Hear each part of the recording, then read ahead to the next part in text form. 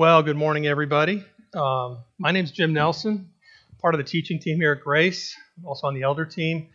And as you know, Mark has been taking us through 1 Corinthians 15. We're going to do something a little different today, okay? And I have some help. So you've already gotten an upgrade on the teaching time. Andy and Ashley are going to do the reading for us.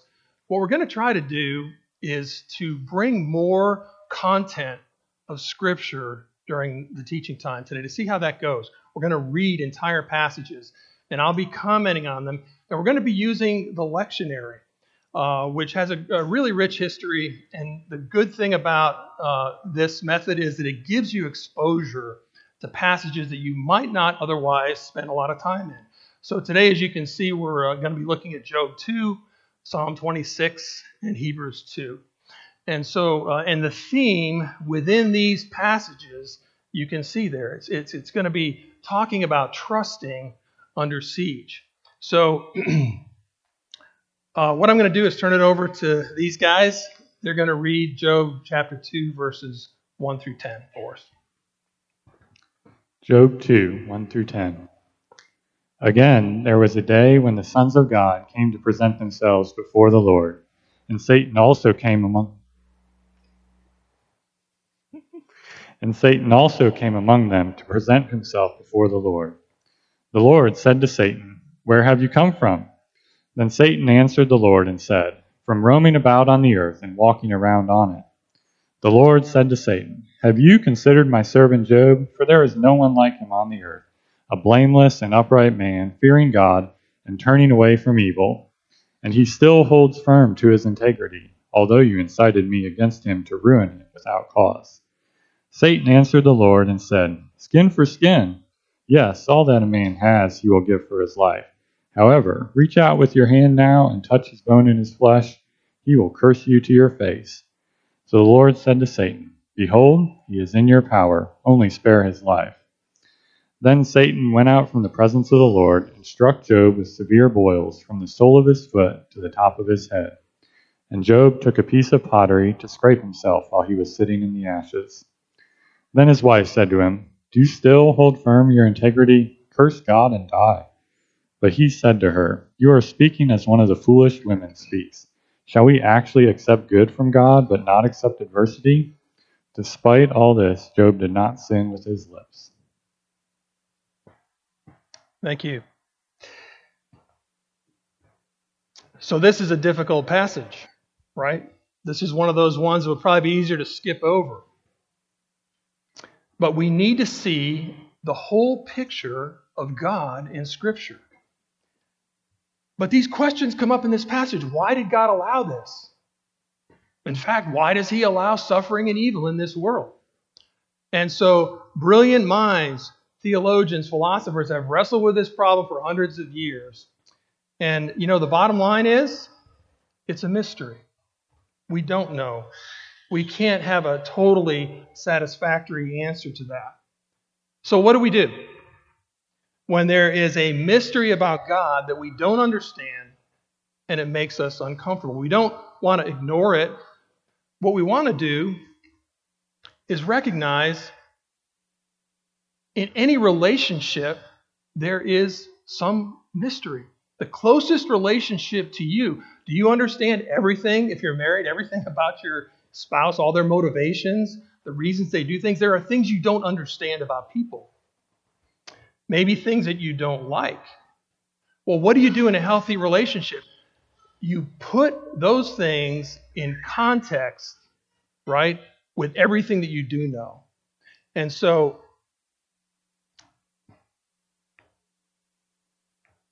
mysteries about God have a context. What is it? Well, the vast amount of truth that we do know. So what we need to do is recognize that there's mystery that we don't understand, recognize it for what it is, but not lose sight of what we do know. And so in this passage about Job, there's some important truths that we can overlook if we get wrapped up in this mystery. So let's take a look at what we do know, what we can see. So there's this conversation between God and Satan. Satan says, "I've been roaming around the earth and walking around on it." The Lord says to Satan, have you considered my servant Job? There's no one like him. Well, what do we learn from this? Earthly events matter in the spiritual realm, right? You may think that what you're doing doesn't matter, but it matters greatly. What you can't see is the other side of what is going on in this spiritual realm. So, let's continue. Satan answered the Lord and said, skin for skin. Yes, all that a man had, he'll give for his life. Put forth your hand and touch his bone and his flesh, and he'll curse you to your face. Can you feel the cynicism in here? The malice? Notice that it's not just against Job, it's against humanity. All that a man has, he'll give for his life. So the accuser's attack was at the level of Job's identity and humanity. And so this is really important for us to recognize. There was no specific thing brought up against Job in this passage. And for us, the same thing happens. If the Holy Spirit is going to convict us of something, it's going to be specific, right? There's going to be something. I need to ask this person for forgiveness. I need to make a specific apology to someone or confess this sin. But this accusation was, Job is selfish. He's cowardly. He's unreliable. He's disloyal. Those are things that attack the identity. And so you and I, as we are trying to discern in our own lives the Holy Spirit versus the voice of the accuser, this should be a red flag. If it's something that's not specific, if it's something that you can't point at and put your finger on, that should be a red flag in your life that this may be coming from the accuser, the voice of the accuser in your life. So the Lord says, behold, he's in your power, only spare his life. And as I said before, we don't completely understand why. But there's something very important to point out here, and that is permission was required. God was totally in command, and he set boundaries. We may not understand exactly why, but it had to be permitted. God was in charge. So the question then comes up, well, can I trust him? Can I trust God? If he is in charge, can I trust him? And that's where the context, the accurate context of who God is so important. And then we have this where his wife says to him, do you still hold fast your integrity? Curse God and die. Okay, so Job's wife says this to him, and we could criticize what she said, but this is sort of the raw truth of where we get sometimes, right? I mean, when you have suffered and suffered, sometimes this is where you get. And so,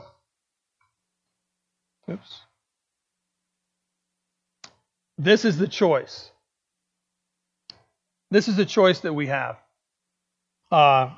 We can turn our back on God, or we can press in closer. And it seems that when we are in extreme difficulty, it tends to force us out of neutrality. We begin to see that we've got basically two choices. When we're suffering and struggling, either we're going to turn our back on God, as Job's wife suggested. Of course, Job said, no, I'm not going to do that. Or we press in closer. And so we're going to move into Psalm 26 now, where David gives us this great example of someone who, under stress, under duress, pressed in closer. So, Ashley, if you'd read that for us. Psalm 26. Vindicate me, Lord, for I have walked in my integrity, and I have trusted in the Lord without wavering. Examine me, Lord, and put me to the test. Refine my mind and my heart. For your goodness is before my eyes, and I have walked in your truth. I do not sit with deceitful people, nor will I go with pretenders. I hate the assembly of evildoers, and I will not sit with the wicked. I will wash my hands in innocence, and I will go around your altar, Lord, that I may proclaim with the voice of thanksgiving and declare all your wonders. Lord, I love the dwelling of your house and the place where your glory remains. Do not take my soul away along with sinners, nor my life with men of bloodshed, in whose hands is a wicked scheme, and whose right hand is full of bribes. But as for me, I will walk in my integrity. Redeem me and be gracious to me. My foot stands on level ground. In the congregations, I will bless the Lord. Thank you. What's going on with David? He says, vindicate me. What does that mean? Declare me innocent, O Lord. David is being falsely accused of evil. That's what's happening here. And so he's suffering under this. But what does he do? This is such an example to us. In trouble, he turned to God for his vindication. We live in a culture where defending personal rights, vindicating ourselves is so strong right now. David turned to God for that. He looked to God for that in his life. And then he says this, your loving kindness is before my eyes. David's eyes were fixed on the loving kindness of God. And you know that word loving kindness, the Hebrew word for that is really a magnificent word. In Hebrew, this word for loving kindness is hesed. And we don't have a word like it in English. It suggests an unfailing, steadfast love that is so strong that it acts. And so a good example of this kind of love, hesed, between people is in the book of Ruth, where you remember Ruth, she was a Moabite woman who married into a Hebrew family. Her husband and her father-in-law both passed away. And so Ruth loved her mother-in-law, Naomi, with this kind of love. It's used to refer to her. And remember that famous passage where Ruth said to her mother-in-law, don't urge me to leave you. I'm not going to turn back from following you. For where you go, I will go. Where you lodge, I will lodge. Your people will be my people. Your God will be my God. Where you die, I will die. And I'll be buried there. So this is an example of this unfailing, loyal love. And David is saying, I have my eyes fixed on this part of your nature, God. And then he says, I'll go about your altar, O Lord, that I may proclaim with the voice of thanksgiving and declare all your wonders. O Lord, I love the habitation of your house and the place where your glory dwells. If you were to say what really is the master key to David's life, it's in here. Can you think of anyone in the Old Testament who fulfilled the great commandment of loving God with all your heart and soul and mind and strength the way David did? He passionately loved God and he desired to be near him. I love the habitation of your house. I want to be near your altar. And so David, under duress, he's being falsely accused. He's faced with that choice. Am I going to blame God and turn my back on him, or am I going to press in closer? And because of his love for God, it seems that David, with his tender conscience, always wanted to press in closer, no matter what was going on. And then he says, my foot stands on a level place. In the congregations I shall bless the Lord. What do we see here? Well, we see the importance in David's mind of being part of a worshiping community, like what we are. David wanted to take his place in the community of worshipers. So he was under stress, he was under duress, but he didn't let that justify isolation from God's people. David didn't see himself as a loner or a spiritually superior person. He saw himself as a fellow worshiper who wanted to take his place among the people of God. And this is such a striking picture in my mind to see David desiring and wanting to take his place among the worshipers. You know, his love for God translated into his love for the community of fellow believers.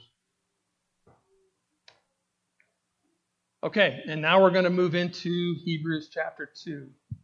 Hebrews 2, 9 through 12.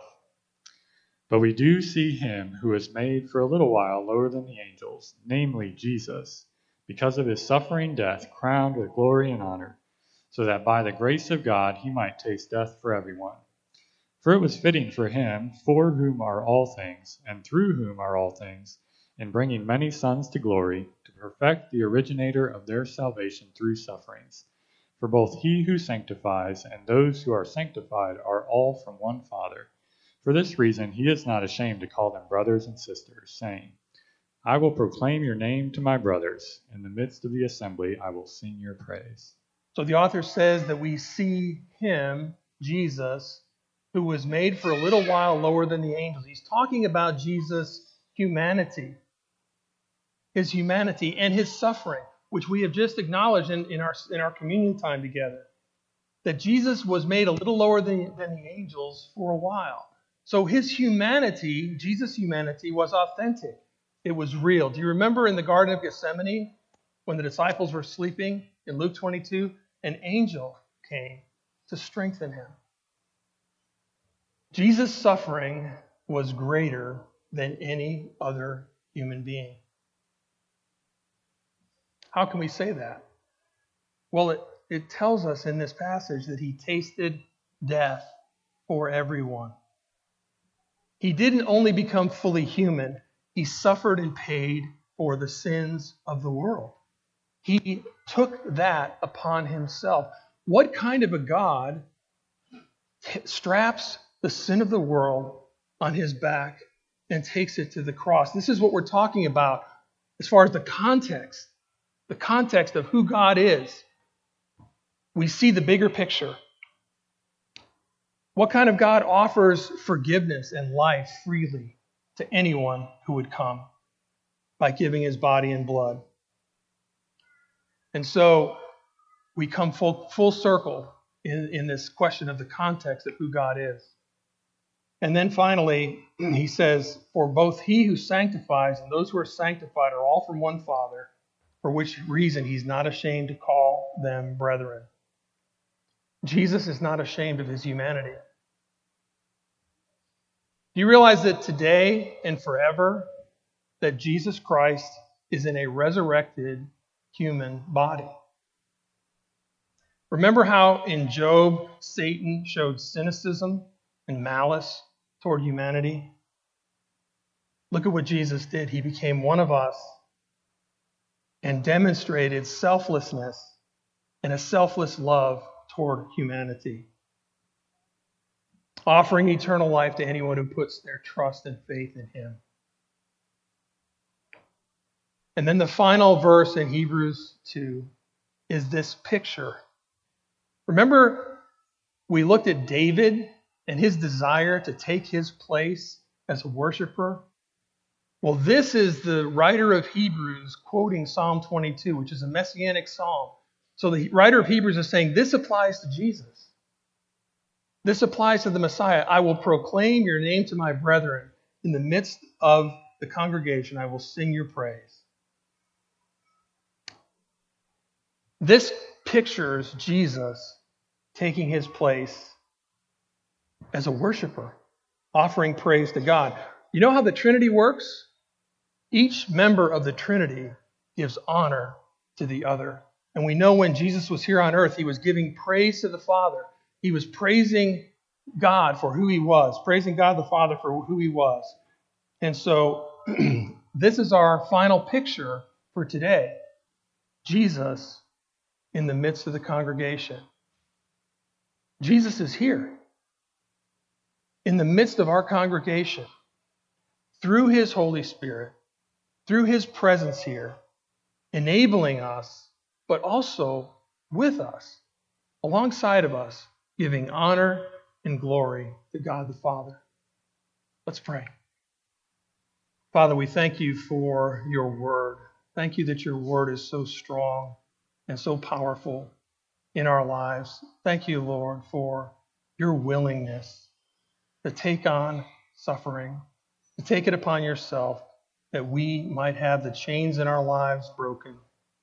And Lord God, I pray that you would break every chain that's keeping us from a deeper and stronger walk with you, we pray.